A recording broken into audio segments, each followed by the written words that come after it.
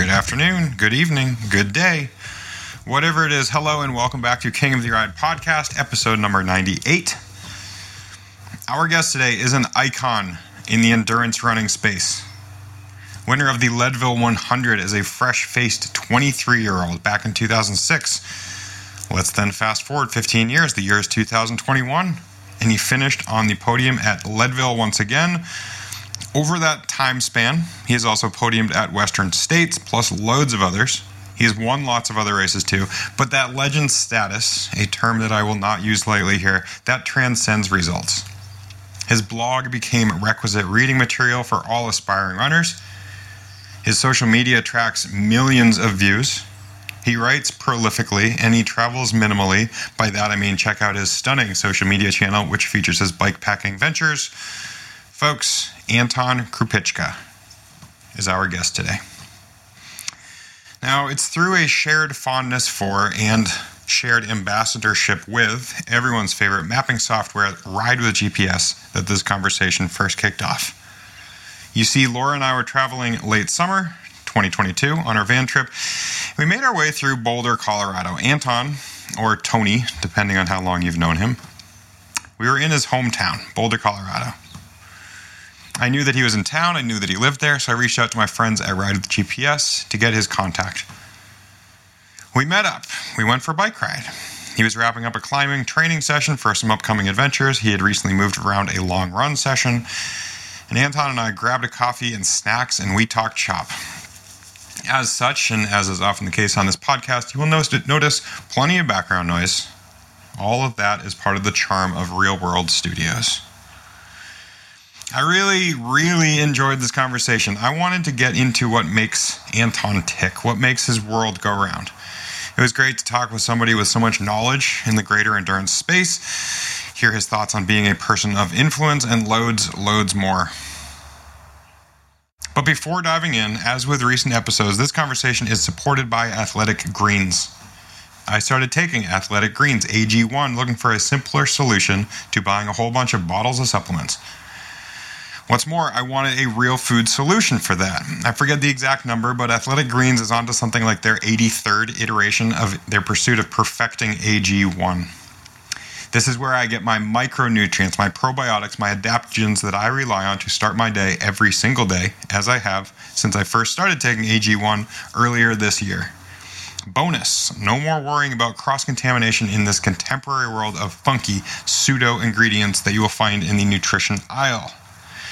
So I'm going to make it simple. Athletic Greens is going to give you a free 1-year supply of immune-supporting vitamin D and 5 free travel packs of AG1 with your first purchase. All you have to do is visit athleticgreens.com/TedKing. Once again, athleticgreens.com/TedKing. Take ownership over your health and pick up the ultimate daily nutritional insurance. That's it, that's all. On to the conversation with Anton.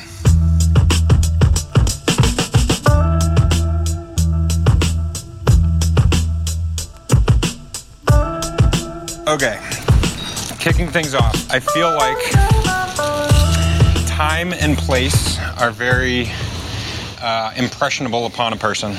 And my understanding is you grew up on a farm in Nebraska that happened to be on a reservation. Yeah. How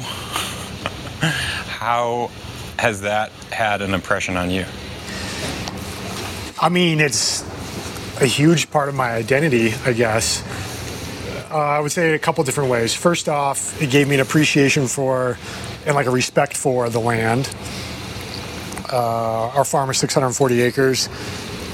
Been in our family for 3 generations, but my family has been in that area for 5 generations, which is a lot in North America if you're not native. And I guess like the Indian reservation part, I'd never even thought about it until I moved away because it was just normal, you know. Well, yeah, you live your life through the perspective of your eyes, so all you know is normal. Yeah, until I moved to Colorado for college in 2001, it never occurred to me that it was at all unique or offered me any kind of perspective. Growing up on an Indian reservation, going to a school that was, well, now it's like 75% native. It was more like 40 or 50% native when I was going. Wow. But yeah, it just gives you a little more. I think that's a really important aspect of the history of this country. And I kind of grew up witnessing the effects of that kind of subjugation and forced assimilation, and it's not pretty, you know. It's really grim. So, yeah. Do you suppose you saw those? I don't want to say in the here and now. Did you see those things then, or No, not at all. So it's especially. No. And there's like sort of, it's crazy because until I moved away, until I grew up and became an adult, I didn't realize how people could be so just like endemically racist, basically. Like you just don't get it because you're just like, that's just what is. Yeah. That's just the norm, you know? It's like the fabric of the community kind of. And That's fascinating. yeah, and it's not, it doesn't even feel that like aggressive or anything when you're living it. But when you step back from it, you're just like, dang, like there's a long, I don't know. At the same time, it's really complicated. Sure. You know? Oh, exactly. I don't feel like. It's funny that we're like jumping into this so much because I actually like don't even think about it that often. Like, Yeah. But it is. But I guess it's because you mentioned the reservation thing in kind of your question. I guess why I'm talking about it. But I don't consider that like an enormous part of my identity personally. But Yep. it is something that is a result of where I grew up. Yep. Okay. Your first marathon takes place when you are quite young, age 12. Yeah. 12.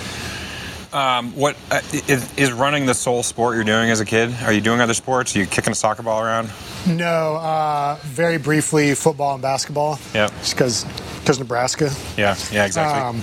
But yeah, running was a soul sport. I mean, once I found that was all I cared about. And How old were you when you found running? Was it? I was like 11, yeah. And what had that been, like 6th grade? Yeah.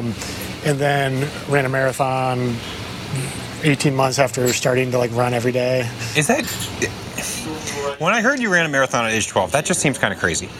I'm not a runner. Maybe that's normal for us. It's early. It's crazy. If I had a 12-year-old son right now, I would try to dissuade him from wanting to run a marathon. Did you train for it? Or Oh yeah. Like you specifically trained for that? I did. Run a marathon. I did 3 20-milers leading up to it. Yeah. Wow. Like, in like the 6 weeks leading up to it. Were you coached at that age? No. I've had coaches in my life. I've never been coached. You're familiar with the concept of coaches? Okay. Yeah.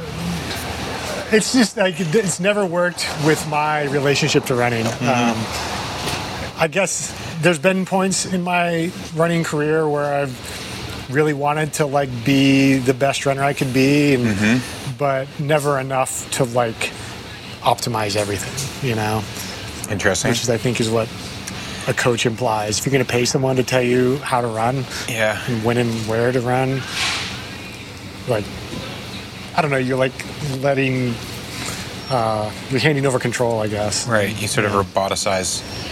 At Yeah, all. exactly. Yeah. So, I mean, surely you don't have the perspective of the past many decades as a 12-year-old. What does running look like for you in high school, and then as you go off to CC, Colorado College? I mean, I was running a lot. I was always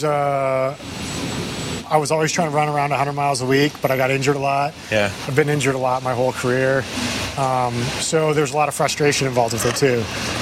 Running was very much the absolute, like the totality of my identity, I would say. But there was always a lot of frustration wrapped up in it because injuries prevented me from ever having the competitive results I desired. I don't think I have any talent at sub-marathon distances. What kind of distances were you running in high School, mile and 2 mile, Okay. 5K cross country, and then in college, similar 1,500, 5K, maybe 10K on the track, but then 8K in cross country. Yeah. So you venture off to Colorado College, which I'm familiar with because my brother went to Colorado College. Oh, really? He did. He graduated in 03, so you probably would have overlapped at some point. His name is Robbie. He raced a bike, Robbie Kane. Oh, wait, hold on a second. studied biology. It definitely rings a bell. Yeah, I had a buddy on the cycling team there, Cody. But Yeah. What's Cody's last name? I'm trying to remember. It's like right on the tip of my tongue. Not Smith. What is his last name? I know of whom you speak. Yeah, because once a year we'd go to nationals and I'd hang out with the Colorado College cycling team. That's funny. I just remember he had like the OG like Trek OCLV carbon frame, like 99, you know? And it was like, oh my God, that was the fucking bike. It. Yeah. But whatever. Did you apply to schools all over the place, or did CC? Mostly just the Midwest. Growing up in Nebraska, the nearest airport's 3 hours away. Mm-hmm. So the idea of like flying to go to school just seemed inconceivable to me because like even now when I go back home, I've never flown home. I've always driven the 9 hours or whatever it is. Right on. You know? So I applied to liberal arts schools in Iowa, Minnesota, like Grinnell, Carleton, these kinds of schools. But then CC was the only school in the mountains that I applied to. And that was the one I wanted to get into, and I was fortunate enough to get like a science scholarship there. So no kidding. Yeah. Otherwise, I mean, my family would not have been able to pony up to whatever, like $100K or whatever, cost to go to school there. Which I mean brings up interesting points. Like I said earlier, I feel like I've done the master class of Anton Krupicka. The mountains have had a great impression on you, as it's helped dictate a great portion of your life as you become an ultra and mountain runner. And you've talked about the socioeconomic situation of a place like Colorado College that certainly has, I mean, it's like I went to a small liberal arts. I'll say you went to Middlebury, right? Exactly, right? Like, you're aware of like, and that's in New England, so there's like a whole other level of hoity-toityness going on. Right. So how, a broad stroke, massive question, how did going to Colorado have an impression on you then and through the present? Well, it's funny because CC is this bubble within Colorado Springs. Yeah, big time. And I think it made me, more worldly in a sense. I remember my freshman year, like I didn't really know like what foreign make vehicles were. Like, it's just like everything's Ford and Chevy back in Nebraska, And I remember seeing like BMWs and even like a Volvo or something and just being like, what? And, when kids are driving these vehicles, know? And I don't know, you're like made aware of the wealth and it gets normalized. But then by the time you're a senior, you kind of realize how ridiculous all that stuff is, And I guess I was always keenly aware of all of it because there's all these kids who it's like through no fault of their own come from wealthy families. Mm-hmm. But they are like putting on these airs of being like, they're just college kids, Everyone's like, no one's showering, everyone's wearing rags, like, and it's just like, but then you like drive to the Whole Foods in your BMW SUV and then when your parents show up in town, you guys are staying in the Broadmoor, Yeah. It's just weird, So, but I think that that served to kind of like develop a little bit of a chip on my shoulder about, I don't know, people not being genuine with who they are, and then developing a cynicism around that, and that was like an outgrowth of feeling like an outsider in high school in a small rural community, someone who was interested in like, I don't know, more than shooting stop signs with shotguns and drinking beer, Right. So I don't know, it was a lot of mixed, and that's something I still, I don't know, I don't struggle with all that stuff anymore, I would say, but I've spent a lot of my life thinking about those kind of dynamics, I guess. Yep. And CC is no slouch of a school. So between that and you end up going to grad school. Yeah. You have a master's. You graduated undergrad with a major in physics. Yeah, in philosophy and geology. Yeah, which is a bit all over the map. Yeah. I mean, I guess that's the product of going to a liberal arts school is you can study a bit of everything. Well, a lot of everything. Those are degrees, Like I did full majors in all three of those. And not to mention it, this is the block program where, it's a very intensive, 3.5 weeks. That's how you take a course. But I think that's sort of what allowed me to do that. It took 5 years, but yeah.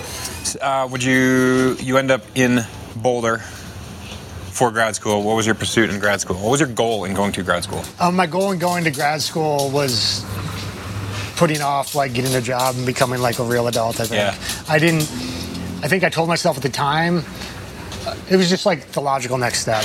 Yeah. My heart wasn't in it for sure. And what were you studying? I studied. I was in the geography department, and I studied alpine hydrology, basically. Oh, interesting. I was working on acid mine drainage reclamation down in the San Juan Mountains. Nice.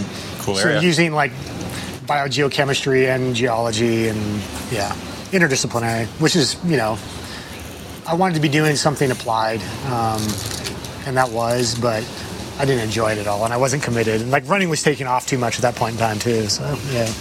And college is such an. What did you study in school? I studied economics. Because as much as I appreciated that liberal arts allowed you to study everything, I was like, okay, what's going to be the most applicable? And it started in math, and I was a math major for 3.5 years until my GPA. And I hit those 400 level courses. That's fucking hard. It's crazy hard. Physics is just math. I like, got my ass kicked. Well, right, but you got the degree. I was at a point where I'm like, I'm not going to graduate.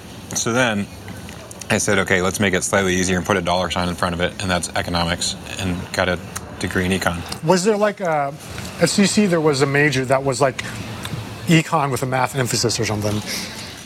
We didn't have that, and especially being at a small liberal arts school, it's so theoretical and 0% applied. The econ, you mean? Yeah, econ. Oh, really? So you're talking about like Keynesian economics and like Exactly. Literally like philosophy almost. Yeah. And then you take your summer and go to Wall Street and put in an applied course, so to speak. Did you do that? I never did. Oh, okay. No. And that's where tangent of the conversation complete, which we'll ultimately get to, I think. Where is running in this period in your life? In college? In college, yes, and then graduating, ultimately going to grad school. In college, it was sort of an extension of high school, but just in the mountains, in that just like really frustrated competitively, never had any success, but was super passionate and running high mileage and getting injured a lot. Listening to your coach there? No, definitely not. No. I'm uncoachable, dude. Okay. Yeah. Got it. I love my coach. He's a great guy, wonderful human, and I think probably even a good running coach, but I'm not coachable. But then I knew I was just a student of the sport, devoured everything. Obviously, I ran a marathon when I was really young, so I was always interested in how far can I run, pushing the limits that way. So I knew once I graduated, I was going to try out ultras, basically. And that's what I did, because it took me actually 5 years so I could get that third major. So then in 2006, I ran Leadville. And quite successfully. Yeah, it was one of those things. I was running so much, probably 30 hours a week. And it's hard to not be good at racing 100 miles in the mountains when you're putting in 20 to 30 hours of running every week on trails in Colorado Springs, on Pikes Peak. You did win that, correct? Mm-hmm. You won your first 100-miler, first ultra, Leadville 100, 2006. Yeah, and it was the second fastest time at that point in time, so it was like a fast time too. So yeah, without being too self-deprecating, you have talent, or do you think it's... Yeah, for that, I think, yeah. So... But 100 miles, it's like such an extreme... Right. And niche aspect of the sport. Yep. It's not the Olympic aspect of the sport. Sure. It's not the NCAA aspect of the sport. Well, you got a cool belt buckle. A couple of those, yeah. What does the scene look like? What is the ultra scene at that point? We're talking mid-aughts. Mid-aughts, yeah. It's still... so you've probably heard the name Dean Karnazes. Absolutely. I think he came out with his book... Ultra Marathon Man in 2005. Okay. So the sport was just starting to take off. Yep. Born to Run didn't come out until 2009. Okay. And that's really when Chris McDougall's book. So that's when it really took off. And that's crazy. That was 13 years ago. Yeah. So I guess just for context, 500 people ran Leadville in 2006. Okay. But I signed up 2 weeks before the race. Oh. Like there wasn't a lottery or any of that stuff, And yep. I just sent in my $200 and yeah. And you were talking about Lifetime hadn't bought the race yet. Yeah, precisely. Yeah. There's a balance of physiology and what your body can handle, what your lungs are capable of, what your skeleton is, and also just with endurance sports, it's how much time you put in. And you were saying, you're incredibly well trained for this kind of thing. Are people training exclusively for ultras? Yeah, absolutely. Okay. Now it's become... I know now, then. Oh, then. Yes, they are, for sure, but the talent isn't there. Okay. Now it's a viable career path post-collegiately for a runner. In 2006, no. Right. I mean, my first sponsorship was like a pair of shoes, and the second year I think I got $500, In what year? So like 2006, I bought a pair of La Sportivas for the race. The guy who was running the athlete program at Sportiva, who's a friend of mine still to this day, emailed me after the race and was just like, want a free pair of shoes? And I was like, sure, I'm 23 and broke, And but then a year later, that turned into 10 pairs of shoes and $500 or something. Yeah. So. Yeah. And I'm sort of parsing apart a similar situation in which I found myself, where my first year in 2016, that was my first year outside of the World Tour. Yeah. And I'm just going to events and working with sponsors and having fun and riding my bike. And on a whim, somebody said, you ought to go do this race at that point called 30 Kansas, Allen Bound. Point being, it was very much on a whim. It wasn't on big maps. And fast forward to the present, obviously it's a big one. How much of a whim was it on which you decided to do Leadville? Was a bigger deal already at that point. It's funny, I feel like gravel bike racing has been on this just rocket ship trajectory since about 15, 16, something like that. Yep. To where it's now probably overtaking ultra running, but it probably didn't surpass the ultra running scene and opportunities until last year, though. Yeah. So whereas ultra running grew more slowly, up until the last couple of years, it was a more developed sport than gravel racing, I think. Yep. So yeah, people were definitely training specifically to run ultras. Leadville was a big deal. That race was founded in '83. Western States, kind of the grandfather race of the sport, was in '74. Yep. So it's been around a long time. Got it. You know what? Unbound was '06, wasn't it? Yeah. Yeah. Yeah. Even sooner than that. Yeah. So I would say that's sort of the origin story of. Okay. People will bristle at that, but that's the origin story of gravel racing. Yep. Is oh, you're completely right. Yeah, but so there's that couple of decades of run up that it had on it, but yeah, I would say over the span of my career, the opportunities have just exploded for people, and I think the upper end has increased for sure, but also the base has increased. More people have more opportunities. More people can do it full time. So yeah, and this is the advent of your professional career. Mid-late aughts, you're finding ultra running, you're finding a great deal of success, and at some point you're saying, okay, I'm going to pursue this as a career. Is it as a result of pulling together enough sponsors to say this is livable, this is viable? It was New Balance. Yeah, single hand. Yeah. I went with New Balance in 2008, and more than $500. Yeah, it was 4,000. Okay. And which at that point in time was almost jaw dropping for me. Yeah, at that point in time, money. I was if I can make $1,000 a month, I can save money. Which is silly, but anyways. And then in 2010, I almost won the biggest race in the sport at the time, Western States. I was second, and later that summer, I renegotiated my contract, and basically they just asked me how much do you want? And I was like, no kidding. Yeah, I was like, well, if you want me to come do this photo shoot, yeah, I can't have a job at the same time, so this is how much money I want, and they gave them to me, And then a couple years later, renegotiated again for another 30% increase or something, and they changed my life, and I was with them for 8 years, and yeah. So this is also an interesting time period because, in short, I don't know, the internet's taking off, and the ability to have an influence. It's all of that, 100%. Yeah, you know. So you wouldn't have used the term influencer in 2010, but how much of that do you recognize at the time as part of your job? Or in, say, 2010, for example, or early 20-teens, is it still very performance-oriented and I want to win this race and I want to... I think it's both. Yeah. It's both. Especially with a company like New Balance, whose roots are in like road racing, marathoning, and track and field. Like the marketing team there, they mostly just understood like race results. But then like Born to Run came out in 2009, and all of a sudden I'm like designing shoes with them. Yeah. I mean, it was a nationwide phenomenon. Like Hollywood stars are wearing like Vibram 5-fingered toe shoes, you know, right. and that just made it. So I'm going around the country like giving talks about minimal footwear, and yeah, I don't know, that it was like luck, I think. You know, Yeah. you just like happened to be part of the zeitgeist at that point in time, and it all works out. But I didn't get a smartphone until 2014, so.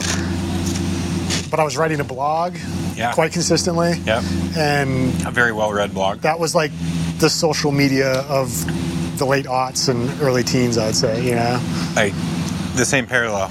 I was tired of writing individual emails to family and friends as I'm racing around the country and then across the...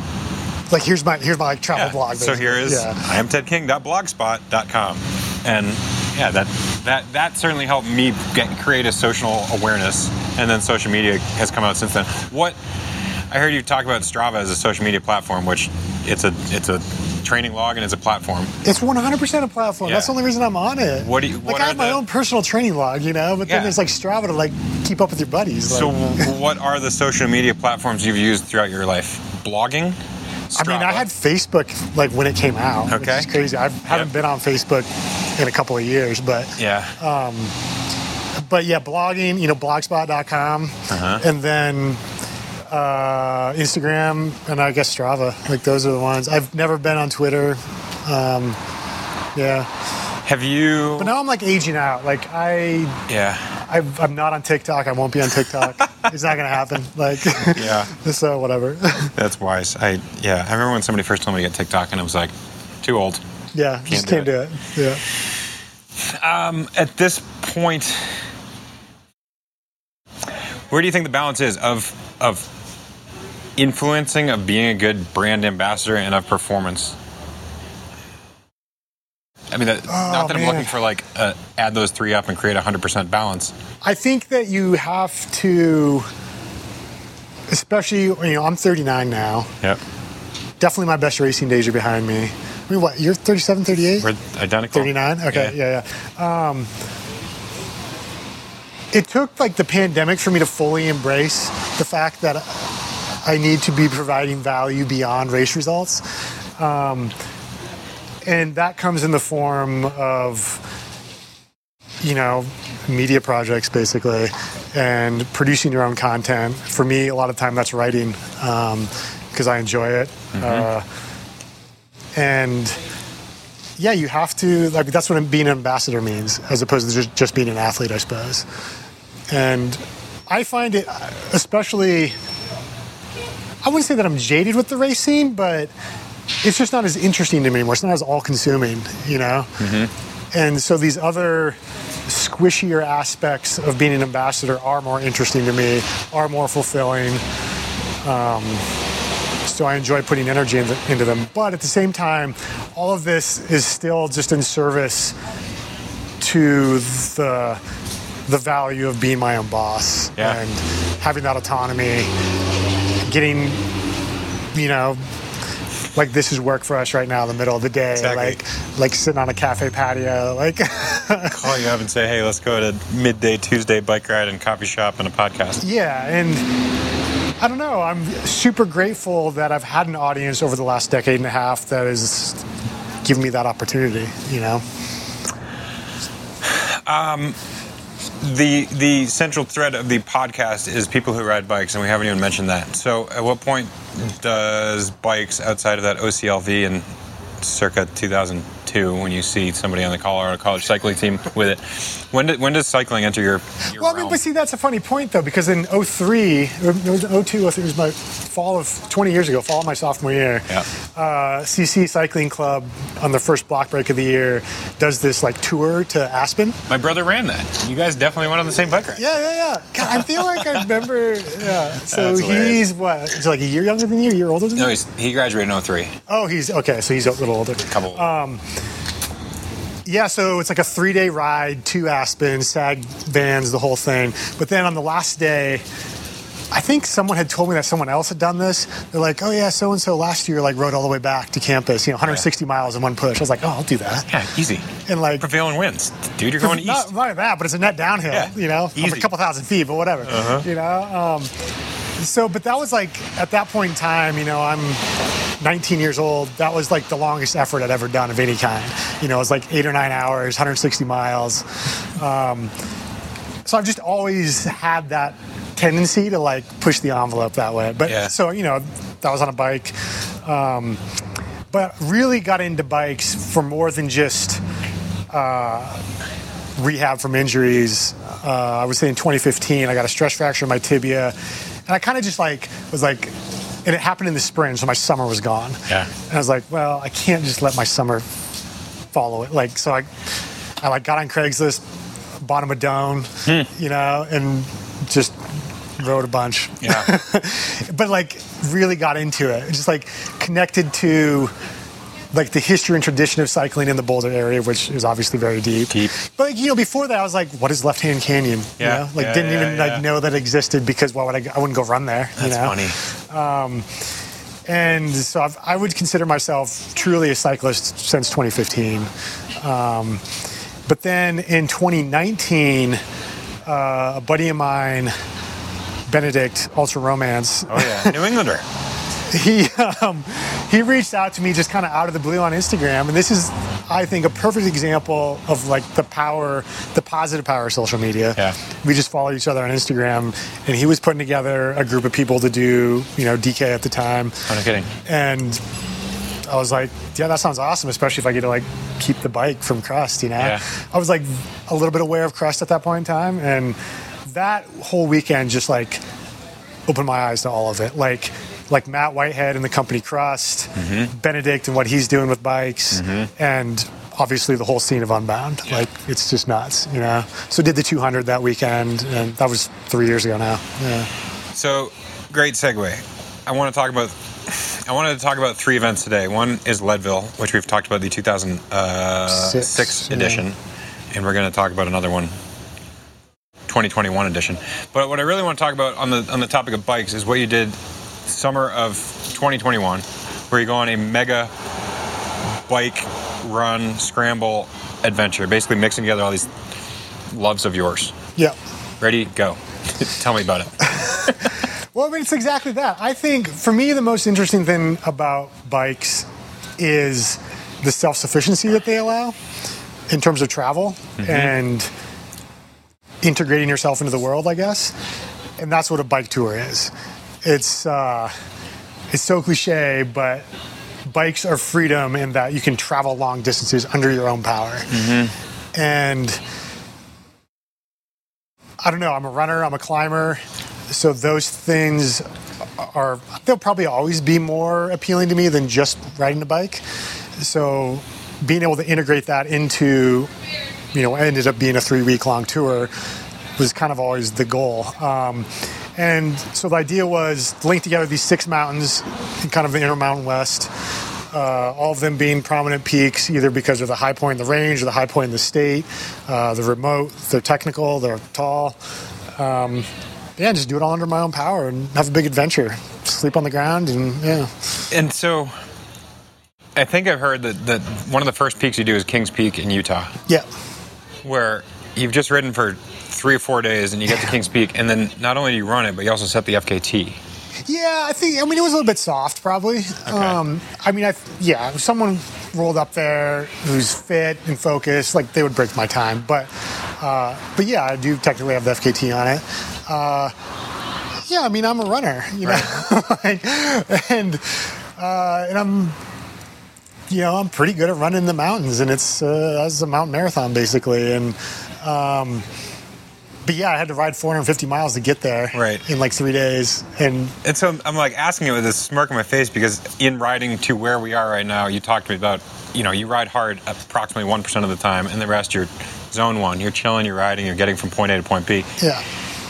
It just sounds so funny not in contrast to, but then arriving to the mountain and by my standards, sprinting up it. If you're going to, I don't care who has run in the past, but if you're going to set an FKT, you're going quick. Yeah, I mean, I'm a runner, I've been a runner for 27 years, so it's just much more natural to me. I know how to go hard running. I know how to which I think I have a sense on the bike too, but I don't have those neuromuscular pathways developed. I get dropped on the flats all the time because I don't know how to push watts. Got it. How does okay? So what that trip looks like is 3 weeks. What, 2,500 miles? Something. 2,300, yeah. With running every third day? Yeah, about that exactly. There's about two days of riding in between each mountain. Yeah.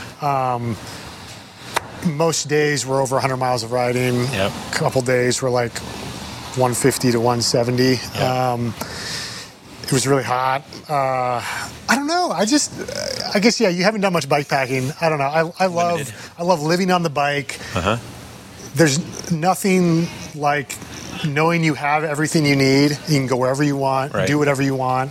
I have the skill set of, I guess you can call it free soloing because it's fifth class terrain and technical. I have that skill set where I'm comfortable on low fifth class terrain, so I can climb relatively technical peaks that would take an experienced but less skilled party, a couple of days.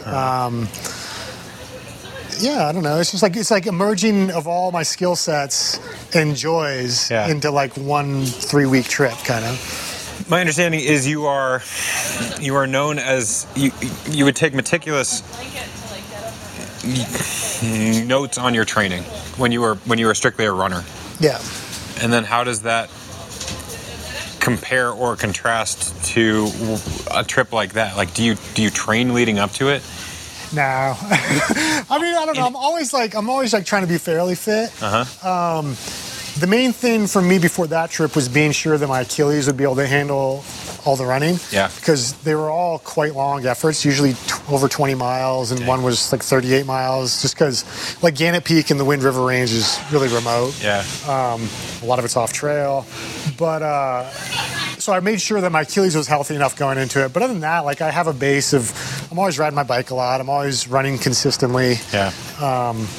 And you can, I don't know, you might disagree being an actual professional cyclist, but it's easier to off the couch go for a long bike ride than go for a long run. Oh, could not agree more. You can jump into 100 plus mile days on the bike and kind of survive it. Right. Easier than day after day of high mileage running. Yep.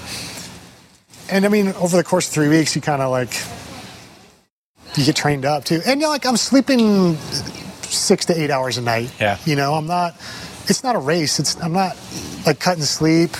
I had an air mattress with me. I was comfy. That's I got dreamy. 2 hotel rooms. So as someone who's admittedly uncoachable, what does your training look like on, call it a yearly cycle or an acute cycle? It depends on what I'm trying to focus on. So we were talking earlier, I don't know how many, hopefully not too many runners listen to your podcast, but guess very few. Right now I'm training kind of for 2 different objectives. One, I'll be going to South Africa, and then in November for a 100-kilometer running race, ultra marathon. Cool. Yeah. So I'm trying to I'm building the running right now. So, 2 days ago I did a 30-mile long run. Yep. Which event is that? It's called Ultra Trail Cape Town. Okay. Yeah. Sounds gnarly. And then in the new year, I'll be going to Patagonia for a climbing trip. So those are the 2 things I'm focusing on right now. And I ride my bike to get around town and the days in between running days, basically.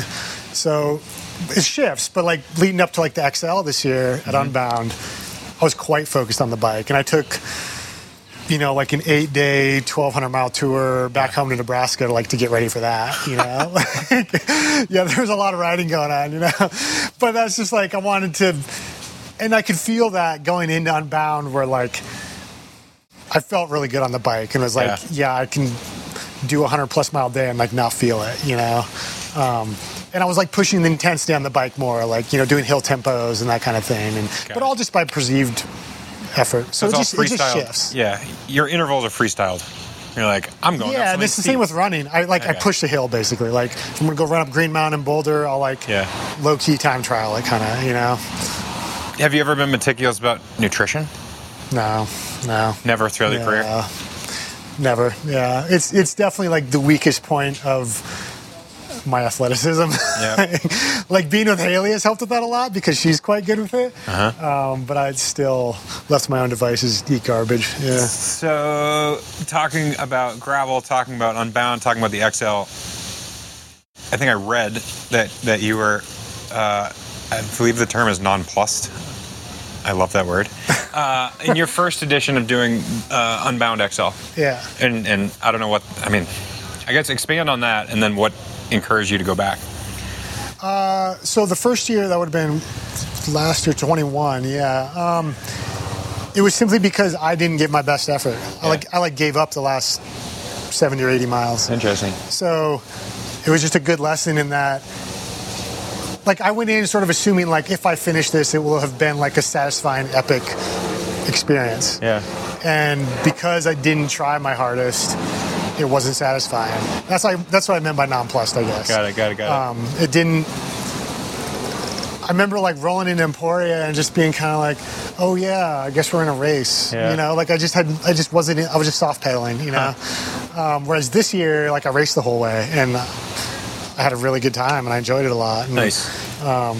So yeah, it was my fault. Like, I was just disappointed in myself, basically. And then your first time in Emporia was 2019. Yep. What do you, even in those 3 years, that scene has changed, and that event has only gotten bigger. Yeah. Obviously, the acquisition by Lifetime is significant in any number of ways. Which was 2019 the first year that Lifetime had it? I think it might have been, actually. I think that's right. Or maybe even 2020. 18? Oh. No, it was definitely... They were still... Lifetime was there in 2019 for sure. Okay. Yeah. So, what do you think of Unbound and that scene? I mean, like, okay, yeah, it's so busy and it ticks so many boxes, but it also grit anybody any number of ways. I think it can be a polarizing event. I feel kind of divided about it because, so like last year, my dad came down and you don't get crewed. What was he doing? Oh, he was crewing Haley for the 200. She did the 200 last year. Yeah. She did the XL this year. Yeah. And, you know, my dad just out on the farm, whatever. He's been to Leadville, seen me run a couple times. Yeah. But he was just like so turned off by it. Just like all those people on their expensive bikes. You know, it's, you know, Benedict has called it like a dentist convention, you know, DK, the dentist convention. And that's, yeah, there is a lot, that is the scene, you know, it's like bikes cost a lot of money, more than running shoes. But if that, I think that's like a cynic's kind of point of view of it, you know. I love bikes and I love nerding out on bikes, and I don't know, I came away like, yeah, this year I think was the most amped up it was in that respect in terms of competitiveness. Oh yeah. You know, Lycra and carbon. But I came away feeling like, oh, but most of the people out here, like they still fucking get it, you know? Like they're there to challenge themselves, to have this enriching experience, to try hard and come out the other side having learned something about themselves, grown in a certain way. And anything that can be a catalyst for those things is net positive in my book. So that's my view on Unbound. I mean, I don't know. I'm probably greater than 50% chance that I'll go back and do the XL again next year. I don't know. Yeah. We'll see. Yeah, you hit it on your head. I think anybody could be a cynic of the event. I get that. Yeah, it's easy to look at bike culture and be like, oh, it's consumerism, you know? But I feel like the vast majority of people are there. I mean, I'm preaching to the choir. It's everything you just said. Like, they're there because they like the scene, they like competition, they like challenging themselves. I like nothing more, especially having seen it over the past 6 years. You know, you end up at Commercial Street at 11 o'clock or midnight, and there are folks who are there for purely the town party, and they don't even know there's a cycling event until they see a few people trickling through. Yeah. They're there for like the circus. And they come back the next year, and they race it the next year, and that's just freaking cool. It is, yeah. I mean, it's gravitational. I think it's positive. But, So, okay, now jumping back real quick, you do the 2,300 mile mega mountain adventure, and then you run your first ultra in something like 6 or 7 years. Yeah. By going back to Leadville. Okay, maybe injuries are a big portion of it, and just say yes, if that's the case. Why did you go such a big expansive time without competing? Mostly injuries. Yeah. I just never felt confident in my body to like line up. I don't start races if I'm not prepared and if I'm not confident that I can finish. Yeah. And really until last year, I didn't have the confidence that I could finish 100 miles without an injury preventing me from finishing. Yeah. And I was confident enough last year, and it turned out fine. Yeah. This year I wasn't. Like, I would have run Leadville again this year, but my Achilles flared up the second half of the summer, and just wasn't able to feel good about it. Yeah. I feel good about it now, but yeah. So that was the main thing. But then, and it sounds silly, but I came off that tour and I was fit. Yeah, I bet. You know, so I did a couple long runs and I was like, yeah, I can run 100 miles. Yeah. You know, and also it was exciting to me again. You know, I mean, that was probably my 1200. But yeah, I think it'd been 6 or 7 years since I'd done one, and so it felt brand new almost again. Of like, kind of uncertain and like, I don't know, it's gonna take really hard effort to finish. You know, and so yeah. And in listening to other conversations you've had and other podcasts, the element of competition, like I'm trying to really square it, your perspective on it, because I've heard you say like you really don't care about the end result on a piece of paper, and like, not anymore. There was definitely a period of time when I did, yeah. And so you finished third last year in this, after the 7-year hiatus from racing. You come back, you finish third.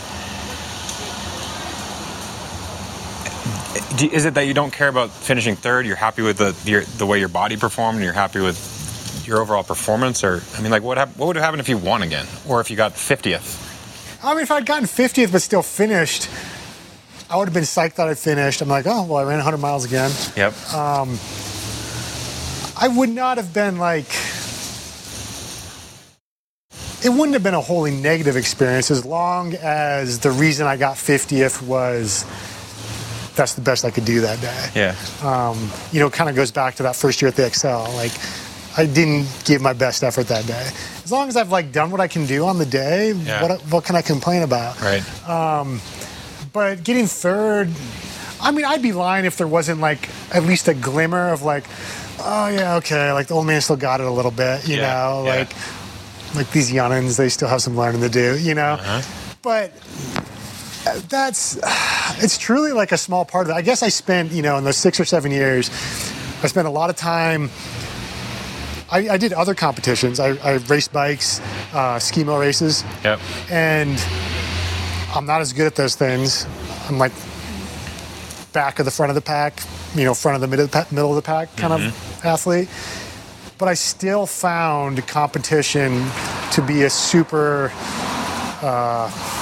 enjoyable, enriching, valuable experience, despite not having any notable results. You know what I mean? Yeah. So that was something that I learned in my hiatus from running racing. That competition is still really valuable to me as life experience, basically, in learning about yourself and growing as a person. So, I don't know. And I'm sure you've experienced this, as you become older, you just become more secure in your identity, and you don't need to like beat everybody. You know? Well, yeah, it's part of the aging process. It's part of this transition. It's part of, I mean, the whole scope of what we've been talking about for an hour. Well, one thing that I'm trying to square with myself is how much of endurance sports is hedonistic. Like, we are, as endurance athletes, we appreciate type 2 fun. Like, it hurts at the time, and then in hindsight, it's good. And so I'm often hoping and thinking that I'm inspiring people and doing good things and being philanthropic with my time and resources where I can be. But it's still, at its heart, so self-fulfilling, like for self, for me. Yeah, but everyone needs that to a certain degree. Like, you need a certain amount of that in your life. Like, you have to, like, you can't be the best version of yourself if you don't have something in your life that is for you and gratifies you in a certain way. I don't know. I think that's absolutely right, and that's why I wish every person would ride a bike or run or get those endorphins that get me out of bed every day. Yeah, I mean, that's what it is. It's like, it's endorphins, it's flow state. Yeah. Which is the ineffable, like, being able to doing the right thing at the right place at the right time.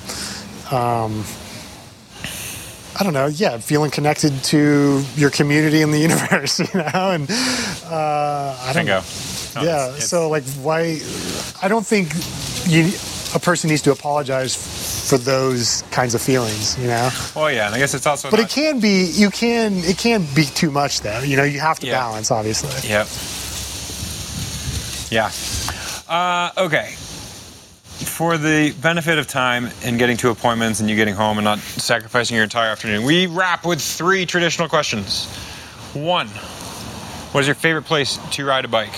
2, what is the number 1 place you would like to ride a bike that you've never ridden? And 3, with whom, living or otherwise, fictitious or non, with whom would you like to go for a bike ride? Oh, man. Okay. Favorite place to ride a bike, I would say, is the Sandhills of Nebraska. Interesting. Yeah.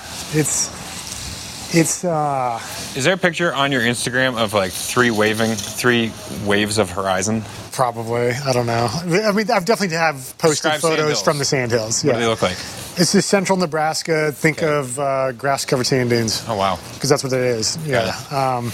And nothing but a few cows, a few bison, some barbed wire fences.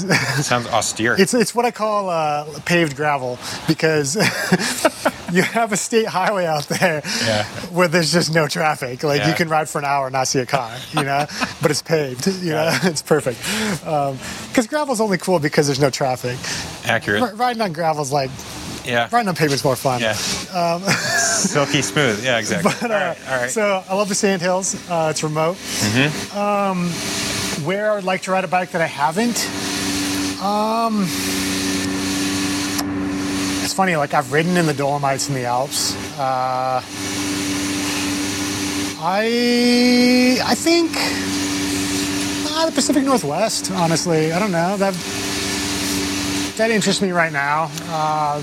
There's like some riding. There's some running and climbing I'd like to do out there. Nice. So yeah, I'll say those that. multimodal. I like it. Yeah, I mean, even it's basic, but like Big Sur. Yeah. Like, I've done some running in Big Sur, but I've never ridden my bike there. Nice. And not the PCH, but off road. Yep. And then with who? I would say my dad, and that's because I think he would find a lot of joy in riding a bike if he allowed himself to. Because it just increases your radius of, like, I'll go home and go on these long rides, like, from our farm, and come back and talk to him about, like, where I went and stuff, and like, I can see him kind of, like, spark up and take interest in, I haven't been down that road in a while or whatever, and it's like Dad, just I can get you a bike with like 2-inch tires. It's gonna on the loose gravel, it'll be fine, and I think it just doesn't like fit into his like orientation to the world. I don't know, it's weird, but I would like to go on a bike ride with my dad. It's beautiful. I dig it. Cool. Well, hugely appreciate your time to make it to other places. Thank you very much. Thank you, Ted. Yeah, appreciate it. Thanks again to Anton. Thank you, Tony. Thank you for taking the time and making this conversation happen. Listeners, if you enjoyed this podcast, the single most impactful thing you can do to share it is to tell your friends. Chuck it on your social media, tell your mom, tell your cousin, tell your neighbor down the road about King of the Ride podcast. Trust me, that helps tremendously. That's it. That's all. Until next time, please enjoy the ride.